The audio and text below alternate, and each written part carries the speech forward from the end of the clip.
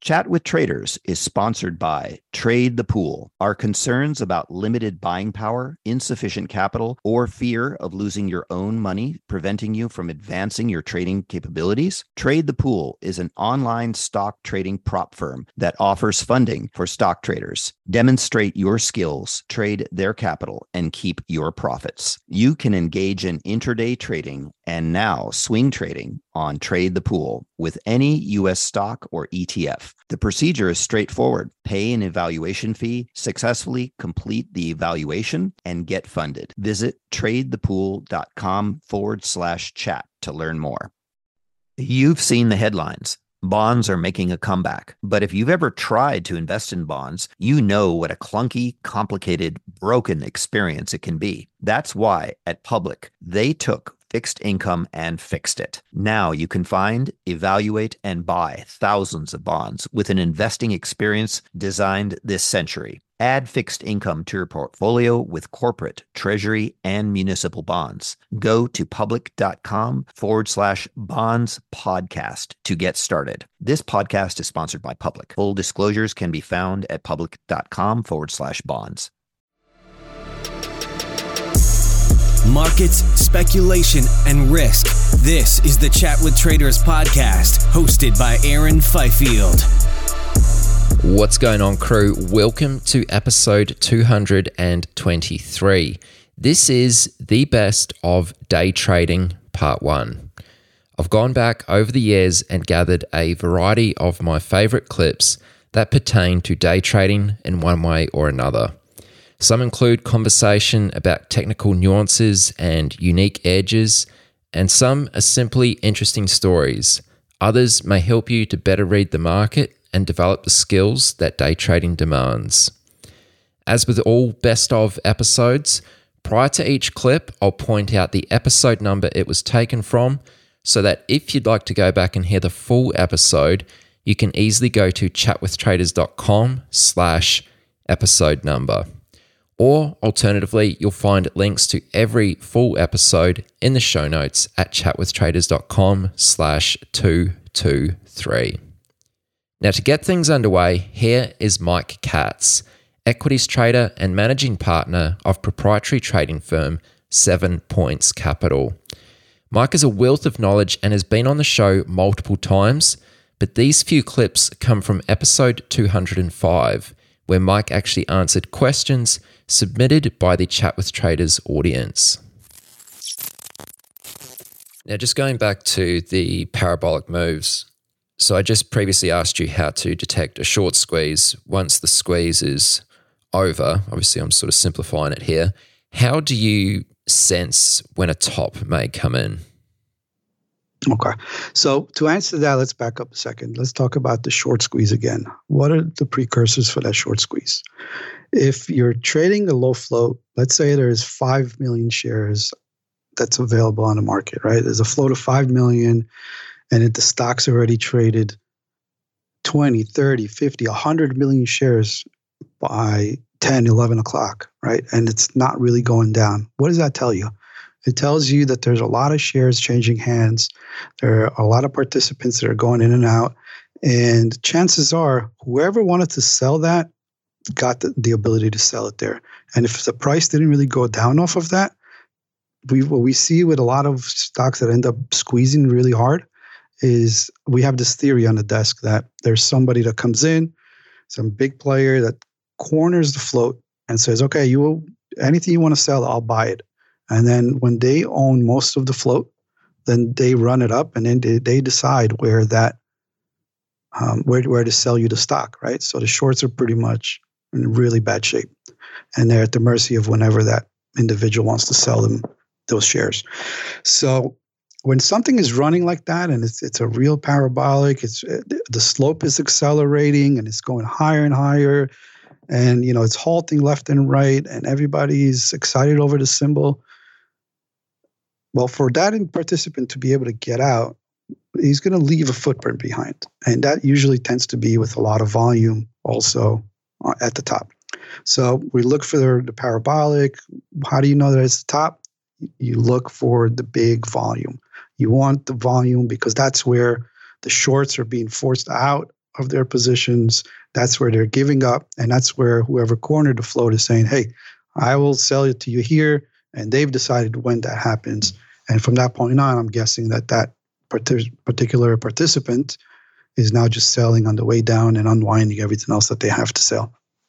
Okay. This next question may sort of be referring to what you were talking about there, but how do you use order flow for execution on reversal setups? Yeah, exactly. So if it's extended, order flow could come in very, very handy. The velocity at which the tape is printing is important. The size of the prints is important. And how they're being absorbed by the level 2 is also important. So if all of a sudden the stock has gone parabolic and it's extremely extended, let's say 1 ATR away from VWAP, 2 ATRs away from VWAP, very extended from short-term moving averages, and all of a sudden you have a lot of volume, the velocity picks up, and you have these massive prints that are going off, massive offers are coming in, that tells us that the smart money, the large players are selling there. And then if you see also a certain amount of soaking on the offer, so let's say there's 1,000 shares displayed, and all of a sudden tens and hundreds of thousands of shares trade at that price without that 1,000 shares budging, that tells us also that there's a lot of selling there. So reading the tape there does come in handy, but you got to be able to act quick and respond to that. So volume, velocity, and soaking. When shorting a parabolic move like we've been discussing here, do you scale and slowly add into a top, or do you wait for a clear lower high to get in short? So the safer way to do it is to wait for that lower high, right? So as something is going up, is accelerating, and it's peaking, let's say now the top is in. If we try to pick this top, that's a very difficult trade, and it's not really for beginners, but that's where you get the most reward, right? But you have to be able to cut that trade off and move on and close it if you're not right, and try to get it another time. So that's a very difficult trade, and it's not for beginners because a lot of times beginners will freeze up in that spot and not cut that trade. And something that's going as fast as it is, as the symbol that we're talking about, that can get far away from you really quickly, and it can get ugly, right? So that top tick is very difficult. Our traders do it. Some like it, and some do really well at it, but it's not for newbies. If you wait for that drop, right? So if the top is in, the shorts covered, they gave up, the chasers got caught, they chased in, smart money is selling there, chances are you're going to have a big drop because there's that vacuum now. There are those buyers that were chasing it up and bidding it up and not getting filled. Guess what? The volume traded, and now they're all filled. Who else is there? Nobody's there left anymore to buy the stock up, right? So there's a big drop, and that's what the front side traders are looking to catch. But then that lower high that comes afterwards, if it's not able to make new highs on the next bounce, the curl down there, the age pattern, lower high, whatever you call it, that's a safer entry. And now you have a defined spot to trade against that high. Therefore, if it does make new highs again, then you're getting out. But that's a safer play, and that's one that we like a lot. Around Kodak and SPI, there's a question here with regard to SRNE.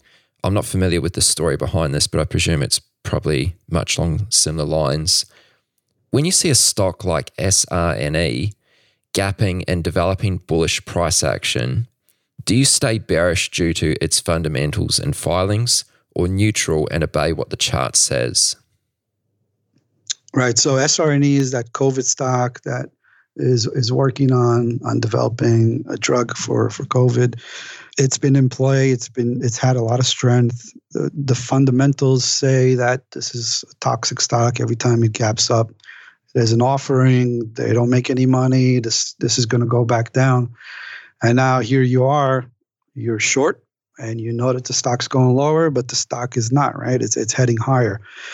So we are price action traders. We can have a thesis, whether it's fundamental or whatever it is, filings, But if the price is not adhering to what we need the stock to do, then we have to get out. There's nothing else to it. You can try it again another time, maybe at a better opportunity, maybe at a higher price, maybe another day. But you can't just be in there and say, well, this is a trash company. It's going to drop an offering. I'm going to sit here and wait for them to drop that offering. Or it's such a garbage company that every time it's run up, it's failed before. You can have a little bit of bias, but you can't just sit there and watch the thing go against you and keep running. You have to have the point where you're getting out. And it's better that you have that spot beforehand. You know what that is. Otherwise, if you don't have it, then the stock's going to find that spot and get you out. It's going to force you out. It's happened to me so many times.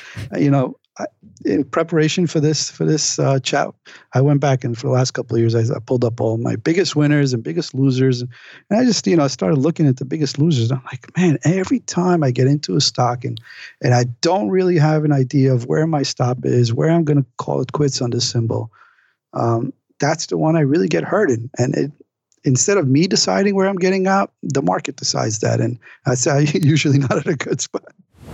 What would you suggest to someone who usually scalps out too early on trades? Force yourself to trail a little bit. Maybe not the whole thing, but some. And also try to explore what might be causing you to take a trade off too soon. Is it because you're too big and you see the number in your screen and you see the P&L and you're like, I got to grab it? And that gets you emotional? Or is it maybe that you don't have a predetermined list of why you're allowed to exit, right? So make a list. What are the reasons that you're allowed to exit this particular setup? One might be approaching support. One might be, let's say for a short, you're approaching support. Another one might be the trend has changed. It's now a positive trend, reclaimed highs. That's another reason. PR hits. It gets extended to the downside. It gets the inverse of parabolic. It really shoots to the downside. Volume kicks in. All the longs panic out. That's another reason to exit. So each setup is going to have that set of rules for me and say, these are the ways that I'm allowed to exit this particular setup. And now I have something to hold myself accountable to. I can grade myself and say, okay, at the end of the day, what do you give yourself? What kind of grade on your exits? If you don't have that list, it's going to be very difficult to know what you did wrong. Second up, here is a clip from episode 157 featuring Alex, known as @TaggerTrades on Twitter. Alex is a retail trader from Texas, predominantly going after momentum plays on the long side. December last year, I believe, was your best month. It was, yeah. And I actually saw you say somewhere that December alone was better than the first 5 months combined of 2017. So let me just ask you, how come? What went so well for you in December? So basically the first 6 months of the year last year was me kind of grinding it out, building up the account, getting it to where I had enough cash in the account that I could really, really put some force behind my trades. And I kind of walked into the perfect storm towards the end of the year with a whole Bitcoin blockchain stuff exploding. I didn't actually trade the cryptos themselves, but all these companies were popping up saying that they were getting into mining or the blockchain or something like that, and they were exploding. And I was just well capitalized and well prepared, and had I guess the training, the mess ups before, and I kind of came into it just better. So can you maybe share a few of the plays which worked really well for you in December, like that were related to this whole blockchain mania that was taking place? Yeah. So kind of like I remember last time we talked at the beginning of the year was the shipper mania that was going on. And they all kind of ran together. There's always about 4 or 5 stocks in each sector that fuel off each other, and people think they're going to go from $100 to $100. And there's just so much speculation, and I'd kind of call it like a risk on atmosphere where people are just chasing and going for everything and buying every dip. So it creates a positive atmosphere for somebody who's long biased. And there was a few few companies that were pretty much just going up every day. And when they pulled back, they'd go. So there was one in particular, the ticker's MARA, and there's one's DPW and RIOT, and there's about 4 or 5 more. And any day that they opened up weak, you could almost kind of track them all together and see when one started getting bid up, the other two were not far behind. So it really gave you the opportunity to kind of be aggressive and use each other, use them as almost like leading indicators or things like that. So you could, I would wake up one morning and 3 of them, let's say all 3 of them were down, a few percent, but one of them was down more, and the other 2 turned green. Well, the one that I always traded was the MARA, and I was able to get in there with confidence. And as the other ones went, I was able to kind of hold those positions longer than I was normally. I consider myself kind of a cash flow, kind of a scalper, but those would allow me to hold them longer because there was just so much mania going on. I mean, they were making 50 to 100% moves daily. And so I was just able to get in and hold longer and put in more size. And there was so much liquidity. You could sell a lot of shares. There's pretty much always somebody there to sell to whatever you bought. Yeah, it was crazy. I just remember, like, obviously wasn't trading this sort of thing, but I just remember like coming into work in the morning and seeing the headlines on Bloomberg about how this company just added blockchain to the end of its name, and now it's up like 100% on the day or whatever. I'm just like, what's going on? Oh, completely ridiculous. Like there'd be biotech stocks that were clearly had drugs in the pipeline. All of a sudden they'd put out some kind of PR saying, oh, and now we're in the blockchain, and it would just explode. And it was the kind of things that you were able to risk a little more on that, because there was so many other people that were just sitting. You could just tell people had their fingers on their triggers waiting for the next trade. So it gave you a higher probability to go for it. They didn't always work, and a lot of times they didn't. But when your odds are there, that's when you kind of put more risk on. Yeah, and I really like how you've described this, because it's like, you've taken everything you've learned since you've come into trading, and it's kind of built up. You've had that really sound knowledge base so that you've been well prepared for the next time that, a catalyst like this comes into play, that, you can really hit it hard and make the most of it. Yeah, I've botched 3 or 4 of these exact same scenarios in different sectors, different names, different everything. But they all pretty much end up the same, and they kind of work a little bit differently, but very similar. And I'd botched enough to learn what not to do, basically. So I can still definitely have a lot of improvement. There's no doubt if I could get better at holding longer, holding overnight, things like that. But baby steps, I'm getting there. Yeah. But I mean, how long have you been trading for now? June will be 5 years. So still I would be probably considered a young gun out there. Yeah, for sure. But how long have you been trading for full time now? It's not, that's how long it's been. Yeah. Oh, so I've been dabbling since, but by dabbling, I mean putting on like 3 or 4 trades a year and just being interested in the markets for, I don't know, 10 years. But nothing serious at all. Just had a healthy fascination, I guess. Yeah. And like you said, you've botched a fair few of these kind of themes that come into play in the past. What did you do differently this time around? I mean, obviously, like we just discussed, you were a lot better prepared, but what are some of the mistakes you made in the past which you perhaps didn't make this time around? Preparation. So knowing the names, I wouldn't say inside it out, because I try not to fall in love with any single one of them, but knowing what's going to launch the next one, knowing which ones are the leaders and which ones are the laggards in the sector. Because what I used to always do is I would always just go for the laggards in the sector and try to play catch up. But a lot of times those are the biggest dogs. And I really focus this time on trying to find the best few and being one of the ones that was the front runners on them. And so trying to not wait and catch the last few percent, I was trying to get the majority of the percent on them. And then also knowing when the party stops. That was a big one that hurt me in the past, where I would do well. Let's say it was a 2-week period, and do really well for a week and a half or a week.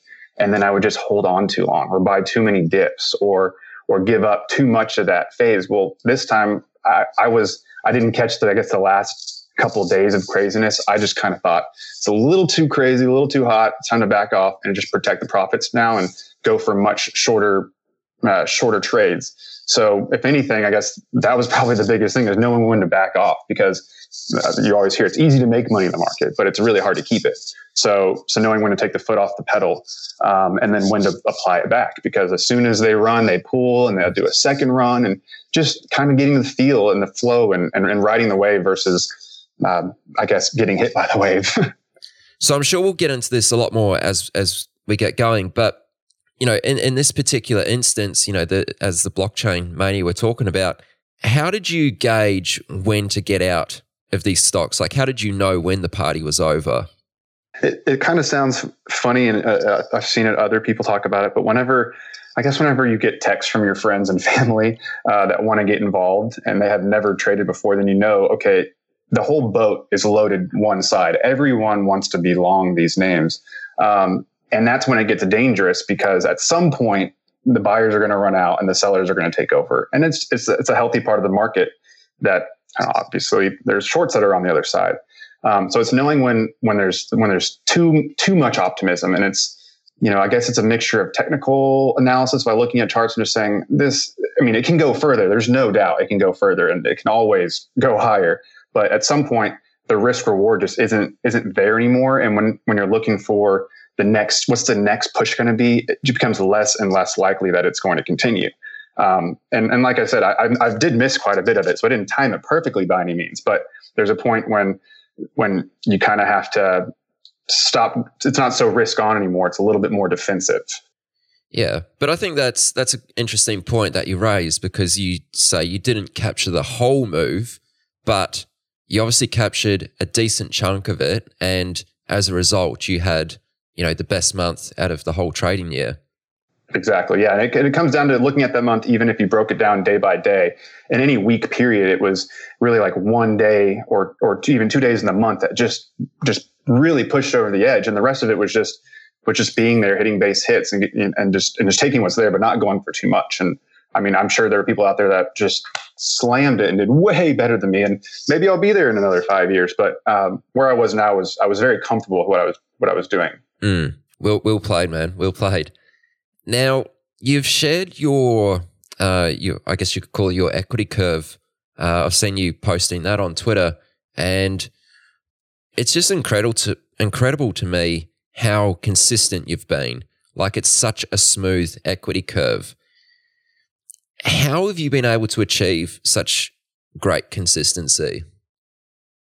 It looks really stretched out, but if you look in there, there's still quite a few days where there's just not much I can get going. So there's, again, if you look at any month, there's some days I don't even place any trades, but when you look at the grand scheme of things, it's the days that when not to go for it, that were my biggest mistakes in the past, where, let's say I just had a bunch of good days and I just kept pressing and pressing and pressing. Well, now I just kind of know that there's being okay with periods of not doing anything, but still being there in case something comes up. I don't just have a couple good days and walk away. I'm still here, but being okay with knowing that I don't come looking for something to the market. And I think that was really, really big for me last year. Being okay with just kind of letting a half a day go where there's no trades, or a couple of days, and not forcing things, and just really waiting for, and I know I talked about on the last time we talked kind of the A, B, C setups. There's days that you can go for C's setups, and when risk is on and when risk is not on, you really just got to be patient and go for the A's, and maybe just take a couple bucks here and there. But when that compounds, that was the big thing that makes that chart look really awesome, is compounding, that the size just gets a little bit bigger. So your small days just get a little bit bigger, and just protecting to the downside. And risk management is always my probably the thing that I guess is my Achilles heel from keeping me to get like the outrageous huge percent win days or dollar days, I guess. And just staying consistent, staying focused, and trying to stay disciplined. Are you a developing or seasoned day trader who trades the U.S. markets? Is the only thing stopping you from getting to the next level is having enough capital to trade? Trade the Pool is a unique online stock trading prop firm that funds stock traders worldwide. Not having to risk your own capital can help you focus on other things like making better decisions on your trades. There's no PDT rules to worry about. You got more than 12,000 stocks and ETFs to trade, long or short, and professional tools at your side. How you get funded is you show them your skills through a straightforward evaluation process. Once you pass the evaluation, you get funded and trade with their pool of money and split the profits. Don't let the lack of buying power, capital, or fear of losing your own money prevent you from taking your trading to the next level. Visit tradethepool.com/chat to learn more. Another day is here, and you're ready for it. What to wear? Check. Breakfast, lunch, and dinner? Check. Planning for what's next and how to save for it? That's where Bank of America can help. For your financial to-dos, Bank of America has experts ready to help get you closer to your goals. Get started at one of our local financial centers or 24/7 in our mobile banking app. Find a location near you at bankofamerica.com/talktous. What would you like the power to do? Mobile banking requires downloading the app and is only available for select devices. Message and data rates may apply. Bank of America NA, member FDIC. Next, Liam Vaughan on episode 194. Liam is a senior reporter for Bloomberg and author of Flash Crash, a book that tells the truly extraordinary story of Navinder Singh Sarao. Nav was a London futures trader who made tens of millions from his bedroom at his parents' house and later became a prime suspect of the deeply perplexing 2010 flash crash. It was almost like, from reading the book, it seemed like there was a pivotal point where Nav kind of changed a little bit, where he became convinced that he could identify and he was seeing other market participants that were just blatantly cheating in the market. Can you speak to that a little bit? Yes. I mean, that was, for me, it was like an amazing find because that had never been talked about. Nav had never talked about it. It was never anywhere. But I managed to track down that he had an account on one of the major trading forums.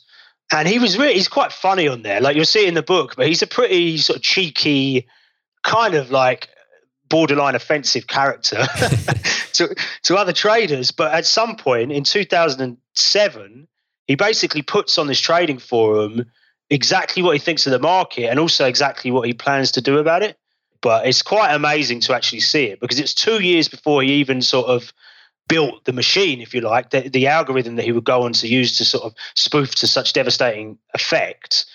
He sort of lays out on this forum his plans to do exactly that. And if anyone was really paying attention, maybe they could have stopped him. But yeah, let's speak about the software that he had developed, because this is kind of where the spoofing, I think, began to come into his trading career, if you will.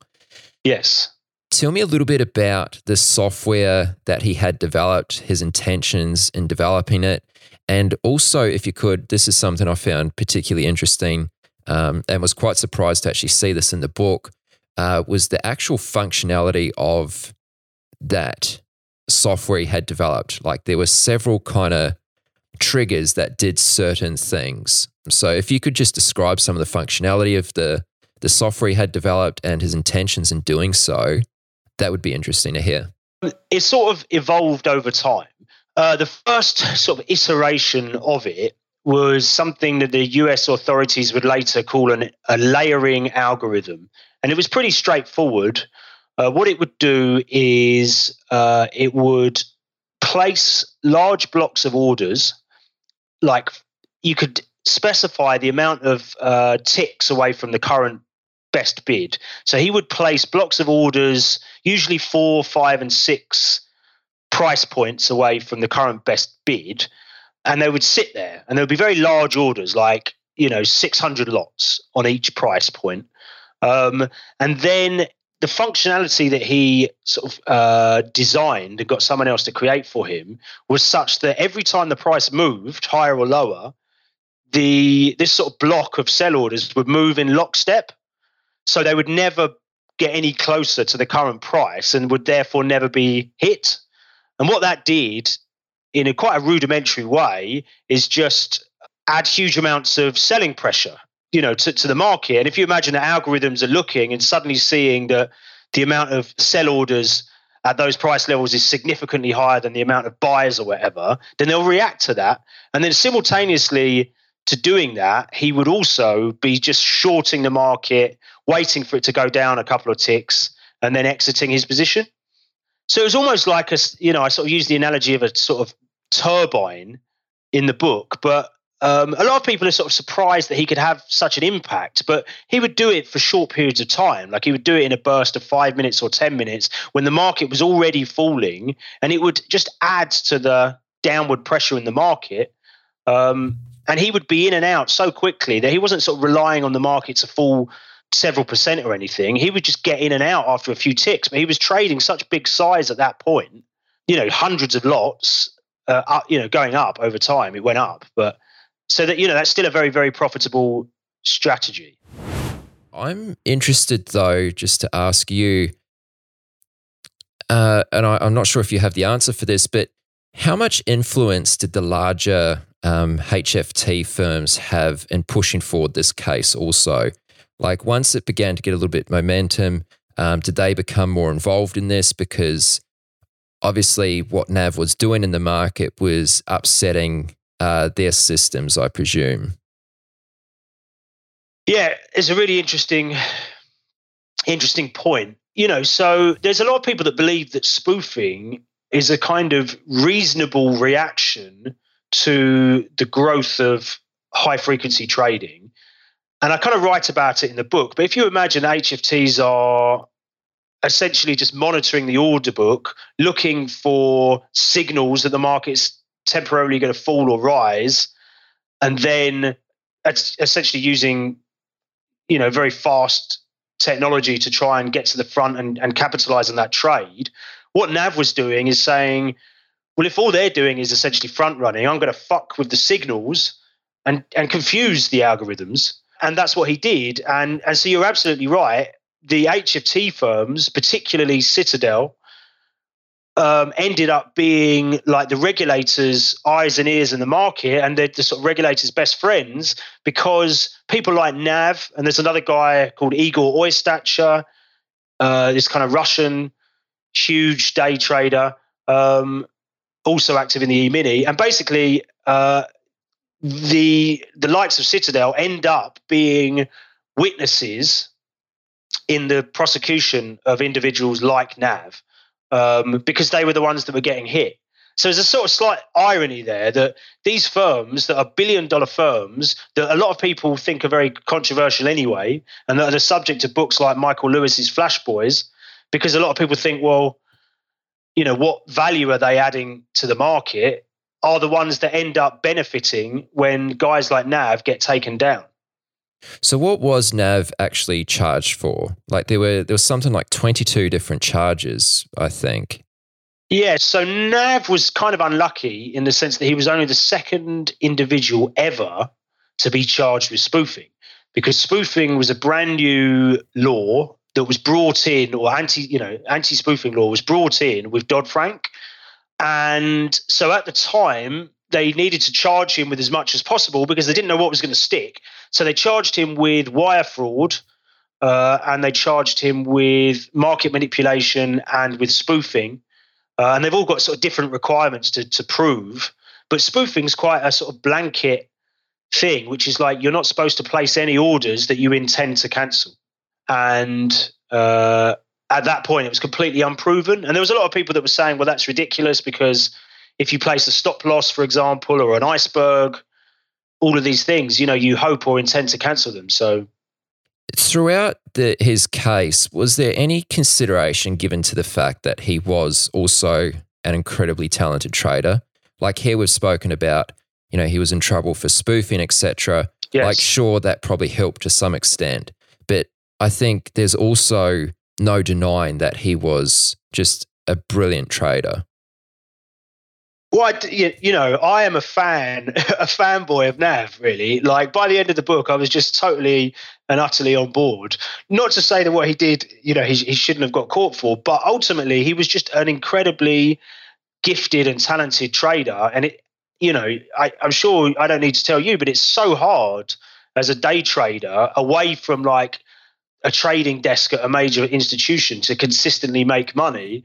And Nav just did it from the word go. And even when he decided to sort of go over to the dark side and build this spoofing algorithm, it was kind of genius. Like the way that I see it was like he kind of saw a flaw in what the algos were doing, and he off his own back, with no sort of prior training, designed his own algorithm to fight back against them, and it worked incredibly well. So, I hope that readers of the book will come away with that sense of like, even though what he did was ultimately illegal by the letter of the law, he was a fucking great trader and a really unique talent in the markets. Yeah. And was his broker ever scrutinized for, a lack of oversight, I guess?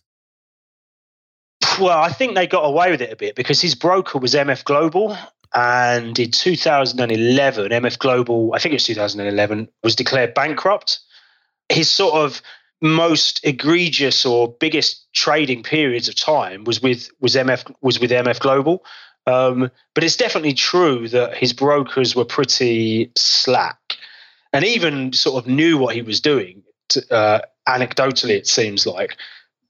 But basically just were like, this guy's just absolutely creaming commissions for them. So of course, they just sort of shut up and let him get on with it. I think there's been a couple of examples now in the US where brokers have actually been charged alongside traders. And the other sort of corollary point on that is that Nav, even though he came up with the designs for these algorithms, wasn't a computer programmer. So he had to hire developers to build the machines for him. And again, it sort of raises similar questions. Like if you build an algorithm that's so obviously going to be used to spoof the market or do any kind of manipulation, to what extent are you aiding and abetting that? Are you part and parcel of that? Or is that just the responsibility of the trader? And that's a question that comes up in the book as well. I'll now share with you a snippet from episode 191 with Nishant Porbandawala, an equities trader at Kirshner Trading Group. This was a special episode we recorded in March 2020 amidst the coronavirus market turmoil. On that subject, there seems to be almost like two mindsets around trading during these conditions. There's one where it's, these conditions are too abnormal. It's time to dial back the risk. And then there's the other mindset, which is this is a very rare opportunity right now.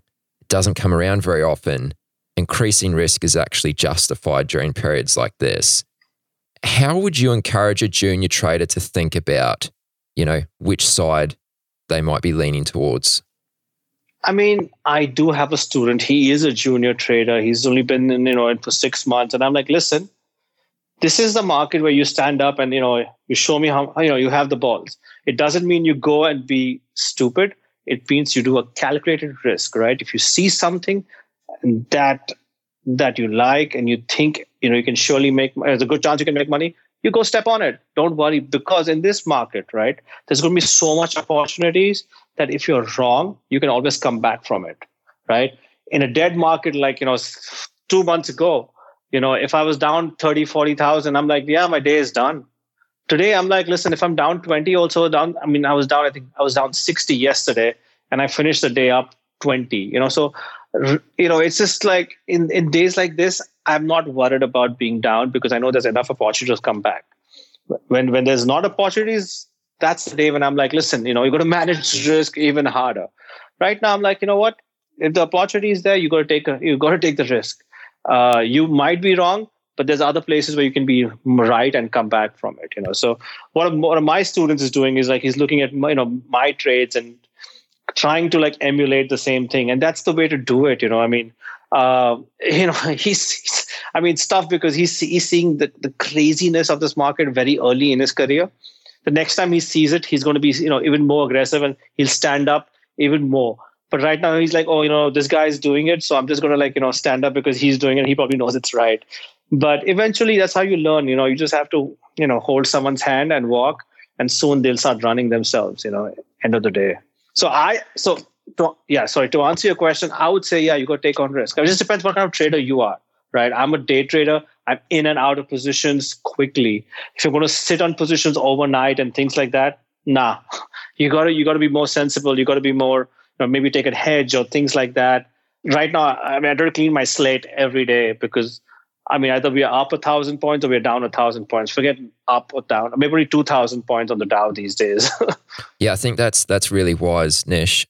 How are you more specifically actually managing risk through this? Like, are there any rules that you are enforcing upon yourself? As I said, not to be stubborn about things, unbelievable situations are happening around you. At the same time, you just have to say, listen, you know what? You have to cut your losses. That's something which is ingrained in me. I just see red and I start selling, and just I start covering my position or whatever I have to do. I get out, but I might get in again, maybe 15 minutes later again and, trade the same stock again. But I don't know. My mind is conditioned. It's just repetitive, 16 years of, trading and continuously doing it. It just comes automatically to you now. I just don't have to think about it as much. But at the same time, if you make one wrong move in this market, you can get hit pretty badly. So I'm just trying to, I double take on everything. I'm like, you know what? Should I take this amount of size? Yeah, okay, fine. Let's go do it. Just have a second thought before I do sometimes, in this market, because it's so crazy. Let me tell you one thing also, right? In this market, I haven't seen crazy panic yet. Yes, we have been gapped down. We have sold off, all that. But the panic of a flash crash is not been seen out here. The panic of 2008 that I saw hasn't been seen here. And I feel like when that happens, that's going to be the bottom of the market or very close to the bottom of the market. And that's my personal view, because it's still been orderly selling, It hasn't been, it's just been a lot of selling, but still been very orderly selling. I remember in the flash crash, I'd bought Home Depot about, 17, 18 points. It fell in about a minute. Today, Home Depot is down 18, 20 points, but it's down over the whole day. So you see the difference, the quickness and the lack of liquidity that was there in flash crashes is not seen here, right? As of right now, it's still, there's a lot of liquidity to get in, get out of positions. But yeah, there's a lot of, I think overnight, there's a lot more happening than it happened back then. So you feel like we haven't seen that real big volume capitulation, which often signals a bottom coming yet. Exactly. We need to, this is what I think, this is just me, is that we need to open down, swoosh down and then finish higher for the day and then come back and finish higher for the day. Get all the shorts out, and when the day that happens, I think there's a pretty good chance that we're down to the close, the bottom of the market, I feel. But it has to happen at the open, when you fall down and you retrace back all those losses and, finish up high. The day that happens, I think we might be at the bottom.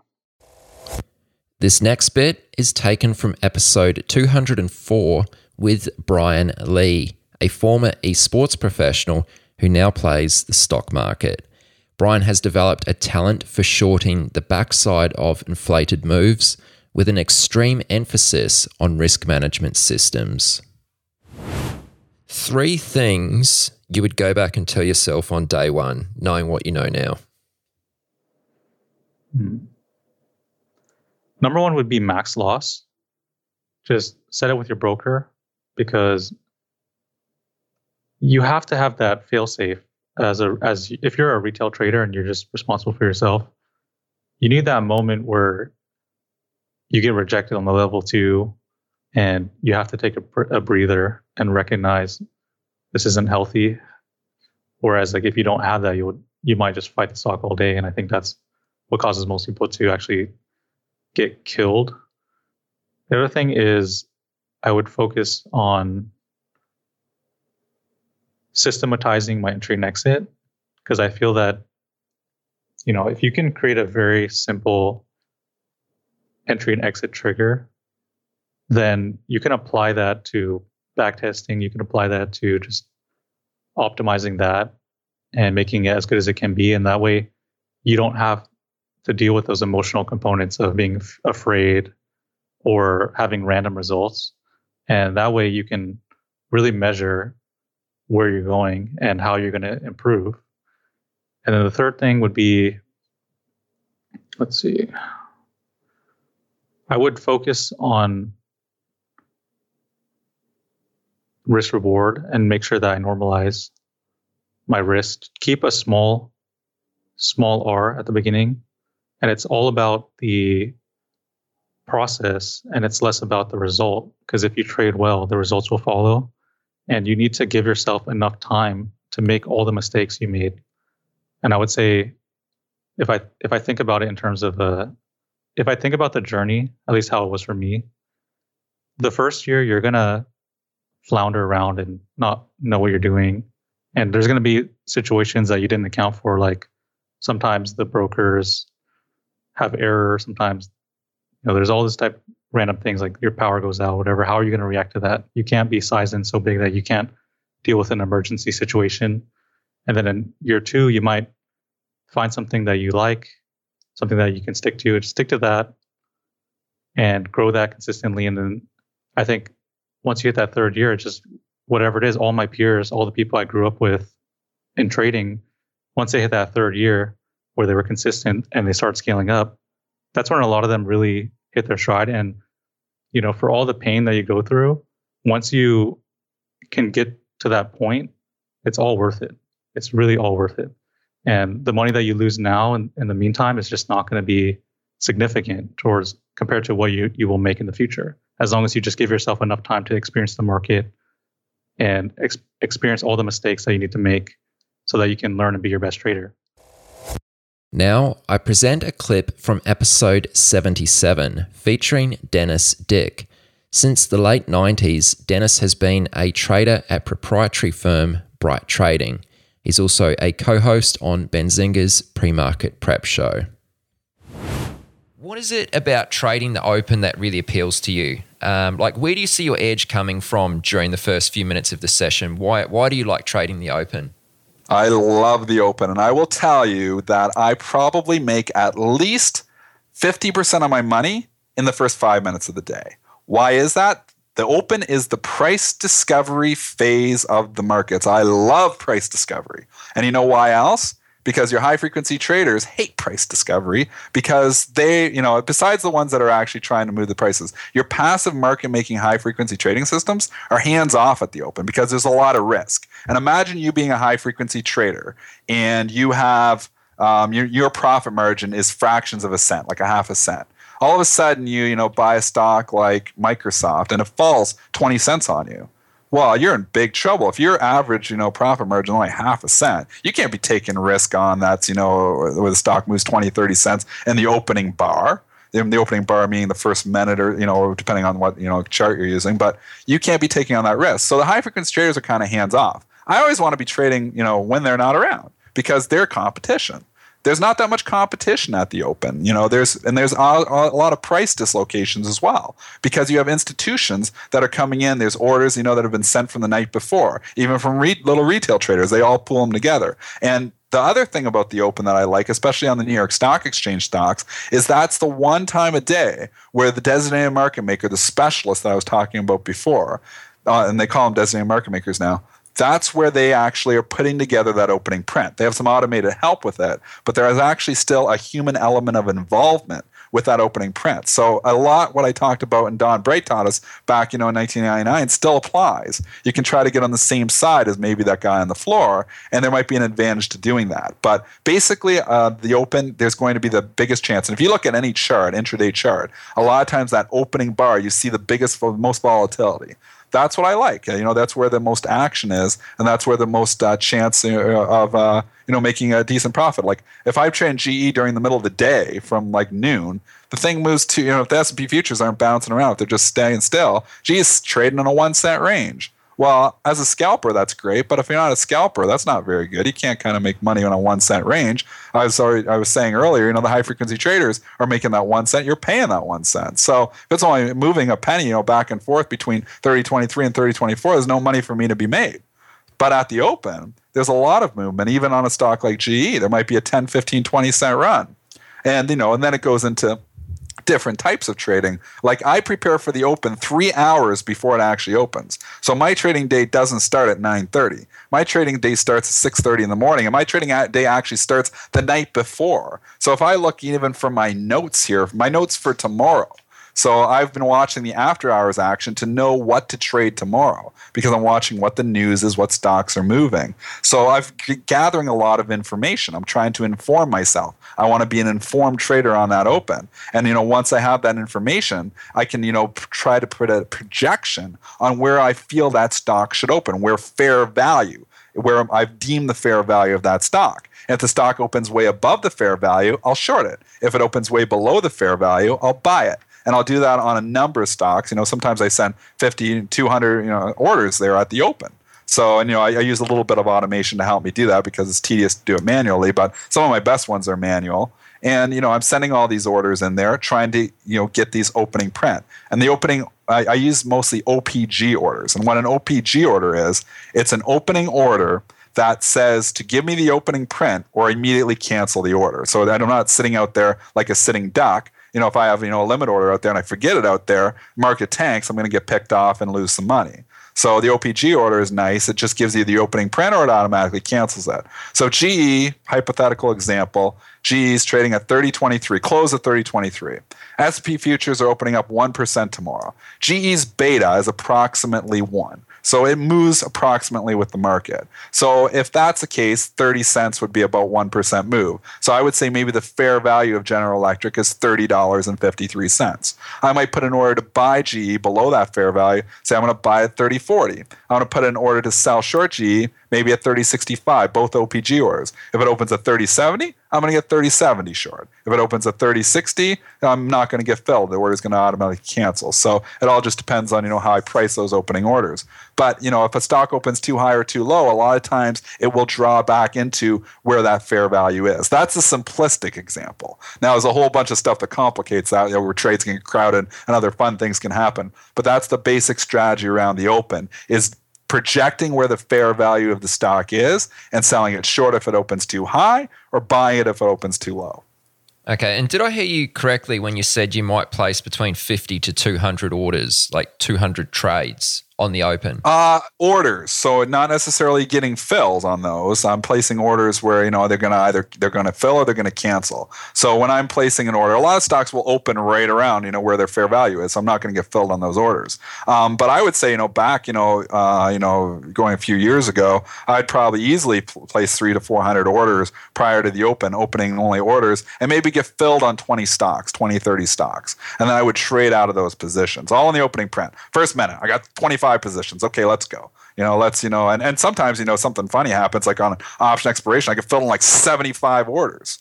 So now I've got like 75 positions. Okay, now this is fun. When I get filled on that many positions, I don't even care about the individual positions. All I care about is my net market exposure.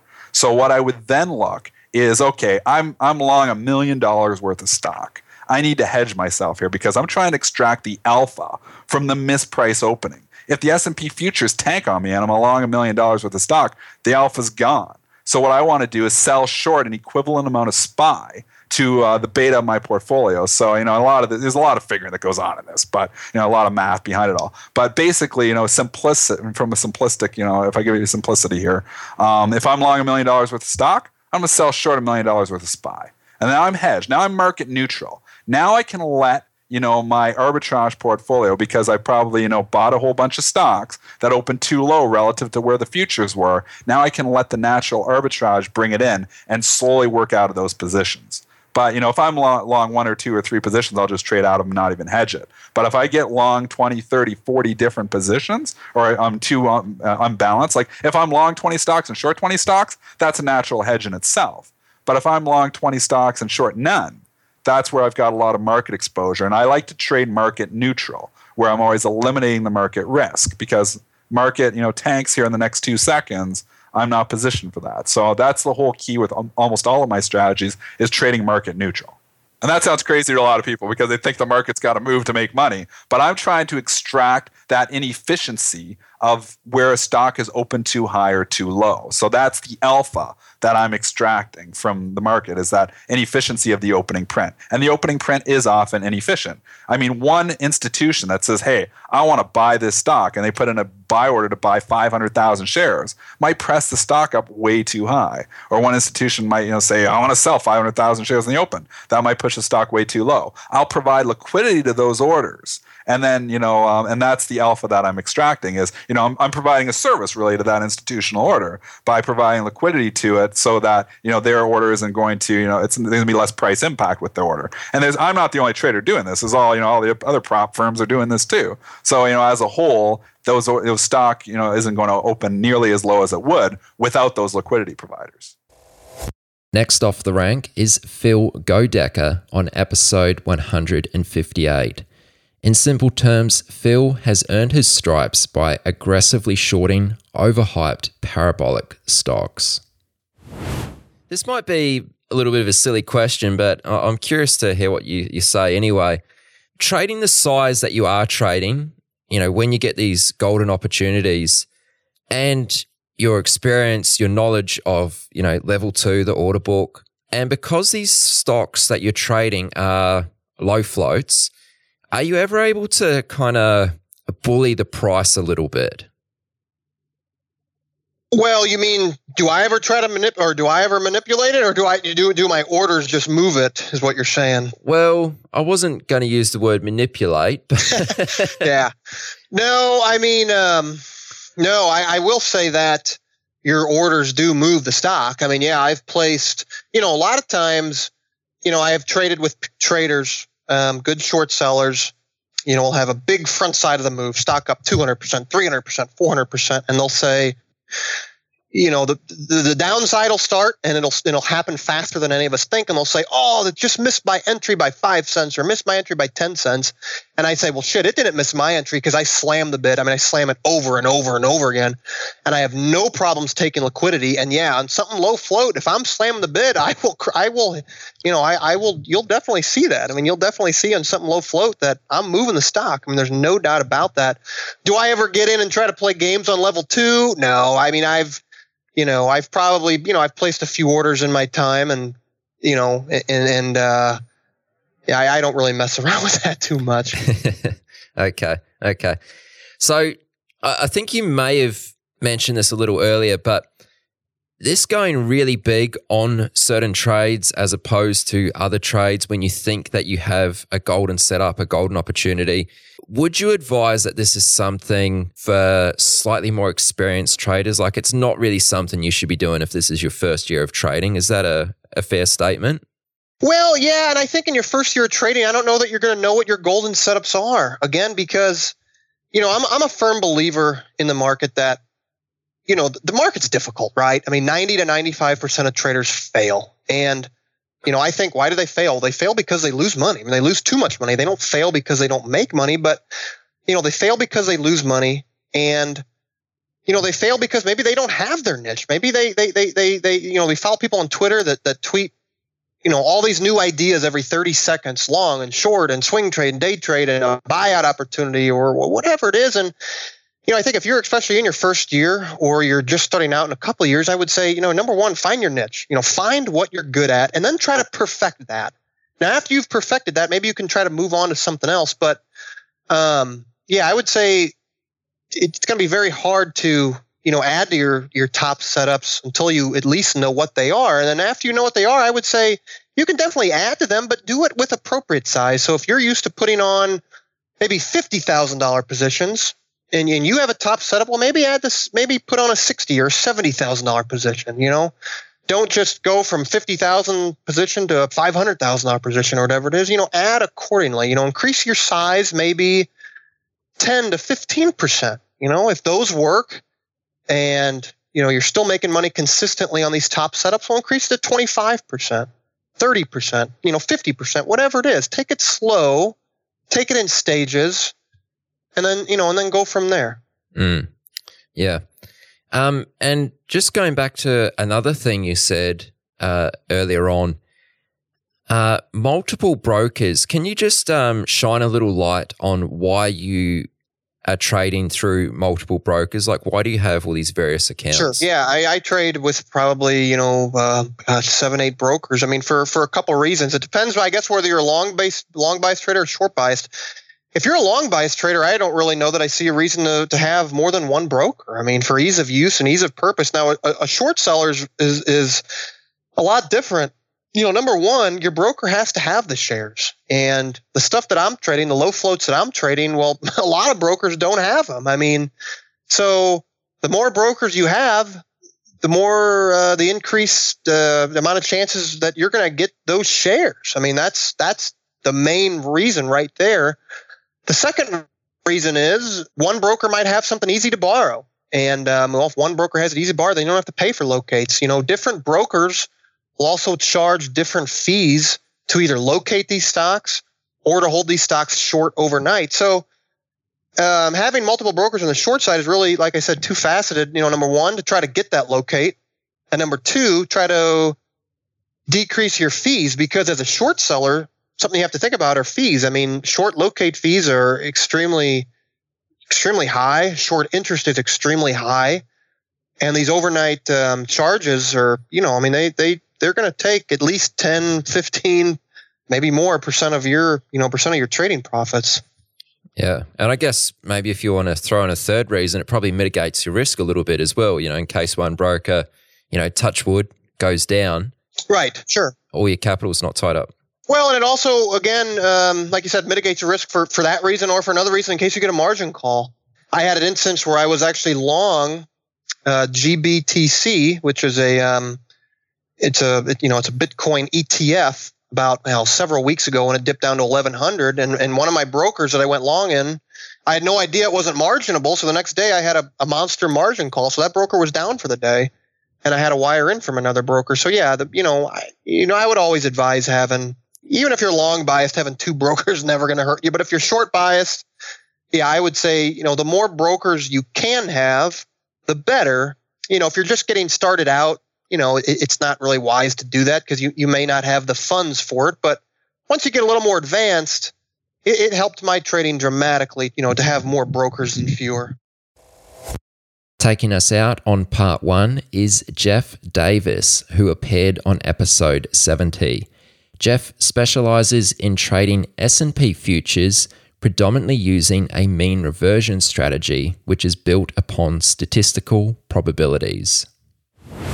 You don't read a lot about range out there. And I always thought one of the reasons why is because a lot of people that are using range, it's working for them and they don't want it to go away. So you don't read a lot of stuff about range. And so I got into range way back reading Jeff Cooper, Tony Crable, Linda Bradford Ratchke, and that. And it's stuck with me ever since. It's consistent. It's always expanding and contracting. Those are the regimes I look at. And there's different trades, different setups in those regimes. And, when you're developing a strategy or any kind of trading system, whether it be discretionary or anything, nothing is going to work in every regime. It's good. Every system most likely is going to have a period of time where it really makes money, a period of time where it treads water, and probably a drawdown period of time. That's it. I like to know where we are in all those different things, and I can then adjust, how I trade, how often I trade, and that all to the regime, or whether or not I trade at all. And that's it. And I didn't go down the rabbit hole looking for turns. I just listened to your podcast with Dr. Steenbarger, and he was talking about learn from your losses. Well, I know we're getting close to turns when one part of my strategy starts to take on losses. I know we're going to the next regime, most likely. Why? Because I was just going through a period of really, having big time performance, and now it's sputtering a little bit. Guess what? Regime is most likely changing. Do I try to find something? I went down that rabbit hole. To pick the turns is the holy grail. Don't try to pick the turns in the regimes. Just let your trades go out. And when you're you're at the time frames where probability is that the regime could be running out, maybe you lower your size or something, but you don't just try to, go against it. I don't try to predict in that way. That's it. And then everything for me now, remember, everything is on a day trading time frame also. But these regimes still play in. When you're in high volatility, most people try to, talk about it as a volatility regime. I never settled on that because of all the hedging that goes on. Because the VIX and everything just has days where it just isn't going with the market because of the hedging. Hedges being put on, hedges being taken off, and it has that decoupling. So I just use, everything I do is off of average true range. What is the market moving? How much is it moved? How far will it likely go? And there we go. So I do everything off of that. And I track everything off of, a certain ATR and percentage-wise. Keep apples to apples and everything. I can tell you right now, 40% of the ATR, 14-day ATR is done on 94% of the days. If I'm going to do most mean reversion trades without some other good reason to do it, I need to see 40% done, because 95 out of 100 days, you're going to do more than that. So why am I trying to fade something before that unless there's some other big level or something comes in? That's the way everything is put together with that. I know, there's just like the spikes. I'll give you one. A 22 handle spike in less than an hour has a 70% chance approximately of reverting approximately 5 handles. Does that happen in low volatility? No, they don't happen. In high volatility, you can get 5 of them in a day. So you have to know what part of your system in what regime is going to be active and where you're going to be trading it. That's it. And everything I do is, off a range, and I got my algo running, which shows me it's tape reading all these stocks in the S&P 500, and that's given me buying and selling levels where I have a look that nobody else has. I don't use any of the technical indicators out there. It's pretty much built my own indicator that I'm looking at for buying and selling levels. And if they match up, sometimes they just make me hold up a little bit. Then it's just design your system to where you can execute it. That's where lots of people fail. They try to design a system that is going to look good on paper or they think is going to play out, but they can't stick with it. Everybody's goal, they think I'm a day trader. I'm going to trade with these very tight stops and I'm going to have 4-to-1 risk reward on my wins and that. You're trying to design an automated system. That's probably not going to work out too well for you. You're just going to get stopped so many times. You're going to have periods where you get stopped. And then what are you going to do? You're going to fiddle in it and you're going to change it. And what are you going to change it to? To what's just happened recently, most likely. Recency bias is just so huge among, newer traders. The older traders were boring. We're bored. We just execute. We come in the same day and every day and we do the same thing over and over. That's what we look to do. We don't care about excitement. We're not chasing, I like to call it, on social media, Twitter and that stock flavor of the day. We're looking at our strategy. That's it. And we're executing it regardlessly. You just execute relentlessly. Sets up. It's never just one trade. It's the whole series of trades that's going to play out. That's it. You execute. And that's how you get good at the execution. That's how you get good with your psychology to be able to stay in the trade. How many times have you had a stop and let's say you take a 3-point stop? The price of the product you're trading now moves to 2 points against you. It's 1 point from the stop. And you're sitting there and you're feeling like, oh, this isn't feeling good. It's not looking good. What the heck? Let me just take it here rather than letting it hit the 3-point stop. I'll save the point.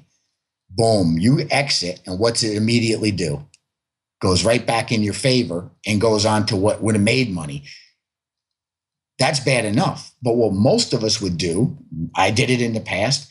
Now you get a revenge trade because now I was right and I'm out of it. Now you chase in and you're in at a worse spot than you were in previously. And now you try to trade that with the 3-point stop and you're offsides and you're stopped out. And that's where until you know your personality and you are convinced you're not going to do the stuff that's going to hurt your account. And it's just, that's what patience is. Patience is just saying, I can take this pain. I mean, I was just looking today and I read a quote that I had from Jeff Cooper, who I don't know if a lot of people know who he is. He's been around a long time. He's got books out there. At Jeff Cooper Live, I believe, is his Twitter handle for anybody you want to look him up in that.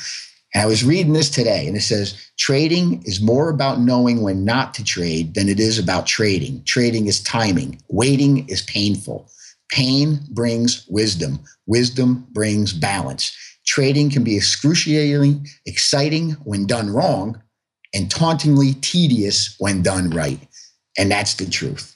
When you're doing it right, it's boring, and it's not all this excitement and jumping from one thing to the next. It's finding something, getting in it, and coming in here day after day and executing it. And that takes a little time. You're going to have to get some screen time. You have to think outside the box maybe a little bit, and you have to throw away what the crowd is doing. There's so many trading wisdoms now that don't apply on the shorter time frames, that may still be applicable for the long time frames, but in my opinion, on the shorter time frames, they just don't even apply anymore. And, that's just trading. Trading is always changing. And all these kind of wisdoms, like, the trend is your friend. I know good trend traders in that on the day trading time frame in an index product, it trends like 15% of the time. If you're going to aspire to the trend as your friend and try to always trade that on the trend, you're not going to get very far. You're going to be the hamster on the wheel, most likely. You have to know your product. You have to know the regimes. You have to know when the probability of trending is higher rather than lower. And that's the truth of the matter. None of those old trading wisdoms you can just take point blank and think that's going to, be your holy grail for trading, your path to profitability. It's not going to be. You have to know what fits for you. And that's the one thing, like with the guys I work with, always harping on them. It has to fit your personality. You have to understand your system so you can stick with it. You have to know where it's likely to draw down. You have to know what regime it's going to make money in. That's when you can maybe do size, just those are the things. It's so much with psychological, I can't stress that enough, and I go back to tape reading all the time, and, in my strategies, it starts from tape reading, and you don't really read the tape anymore with these level 2s and that, with the algorithms, the HFT, that's kind of gone. But it's just, to me, tape reading is knowing your strategy and just sticking to it and executing it all the time. That's it. In the old days, there was a book written 1920s or something on tape reading. And one of the things he said in it was, averaging does not come within the province of the tape reader. Averaging is groping for the top or bottom.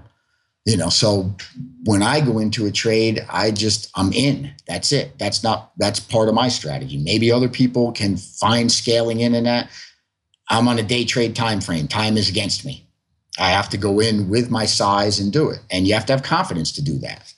That's the truth of the matter. You just have to know, you have to see it, know it, and then execute it. And that's to me, that all comes from us first. Just, knowing yourself and knowing where you're supposed to push the button to get into that trade and not letting anything else take you into it. I mean, just this past week came within ticks of a spot I wanted to get in, but in the type of tape we're in the regime we're in, I've learned I have to wait. It has to get to my level for me to trade. Gets within 2 ticks, turns, and goes all the way the other way. I'm not in the trade. I can't get upset. I don't chase. Nope, it didn't get to where I needed to be. That's the thing. This month in March, I was just looking at my numbers before. In March, only traded of I think it was approximately 20 trading days in March, only traded 13 of them. And I'm a day trader. But sometimes we had really tight days here, no movement really, nothing sets up. Don't push the button. Come back the next day. Is that it's very hard to be crystal clear on your probabilities and know your statistics when you're trading a whole basket of stocks or basket of futures markets or whatever it may be. What would you say to other traders who are trading a whole range of different stocks? What should they consider? Like, should they think about maybe specializing in a single product?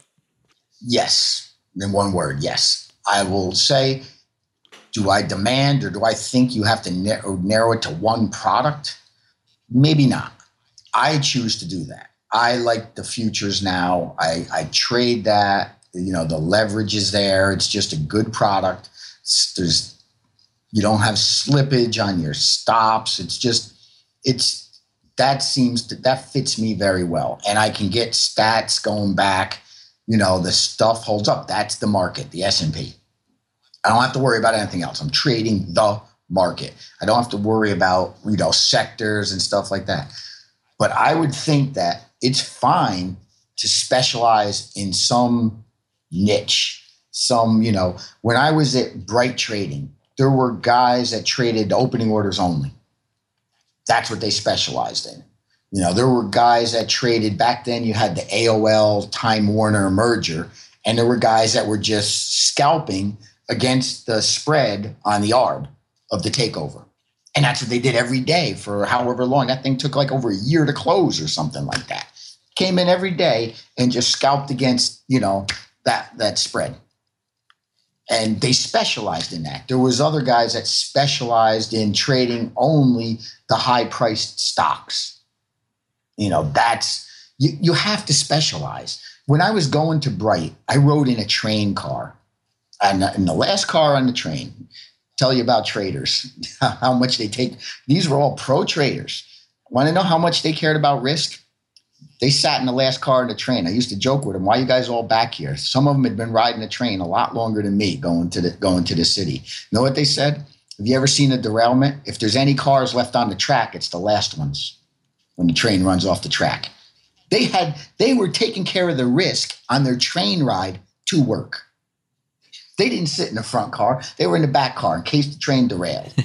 I mean, they specialized. I saw these guys. I met execution block traders. The car was filled with like the specialist clerks from SLK, the clearing firm that Spear leads Kellogg. And that I used to see the runs from the specialist post at the end of the day. These guys said the thing you learned was obvious right away was low volume stocks. The specialist never lost money. Only chance he had of losing money was in his high volume stock where news could come in and the whole market could go one way and he had to be the guy taking the other side of it. You know, I saw there were NYMEX traders on there. These were the locals in the commodity pits in New York. And that, you know, their whole game was on specializing. You talk to them, they didn't say, oh, I trade this, I trade that, I trade that. They traded, you know, one guy was a spread trader. He traded spreads. Another guy traded the crack spread in just oil, you know. And time again, when I looked, the guys that were making real money and real livings somehow specialized in either an area or a type of product, but they did not try to be a jack of all trades. They were a master in one trade. And to me, you know, I choose to do just one product because with the statistical probabilities I do, it's just, that's where they are. I can know my product intimately. And so I can get to that confidence place sooner to get to bigger size. And to me, that's what matters. It's all about, you know, if you're trading and your strategy isn't allowing you to be able to raise your size and get to size, then what's the sense? You know, why? Because everything's changing. It's not going to last forever, whatever your edge is. You have to, when you have the edge, you got to be able to start to push the pedal. And, you know, most guys, you know, when their focus is spread wide, I don't see them get there. That's just the truth of the matter. That's what I've seen. The best traders I see, they focus, they know, they specialize. It may not be one product, but it's one niche, one type of trade, one pattern, you know, however you're going to break it down, but they are good at it. They don't trade, you know, guys that trade high dollar stocks don't trade single digit midget stocks. You know, that's just the way it is for the most part. You know, you trade what you're comfortable in, where you get that confidence, and you get that confidence by specializing. You know, would you go, to your doctor for, heart surgery? That's your GP, that's your general practitioner? No. Well, in trading, it's the same thing. You need to specialize in some way. I mean, I've heard other guests of yours say it. Morad, I know Morad. I've had conversations with him. Future Trader 71. Specialized. Dr. Steenberger, I've had conversations with him and email conversations and that for the last couple of years, and that his whole thing has come around focus on what you do best, where you can do it. Nobody that I know is talking about trying to trade this wide spectrum of things. It's figure out what fits your personality in the product and then dive in and put your focus there. If you enjoyed this episode, if you got something out of it, please do me a favor, share it with your friends and followers. Also, make sure to subscribe or follow Chat with Traders on whatever platform you're currently listening. That way you won't miss part 2 coming up next. I'll catch you then. You've reached the end of this episode of Chat with Traders. But rest assured, there are more episodes loaded with real market insight and zero hype on the way soon. So to stay updated with each great new release, subscribe to the podcast in iTunes. And we'd love it if you'd leave a rating and review. We'll catch you next time on Chat with Traders.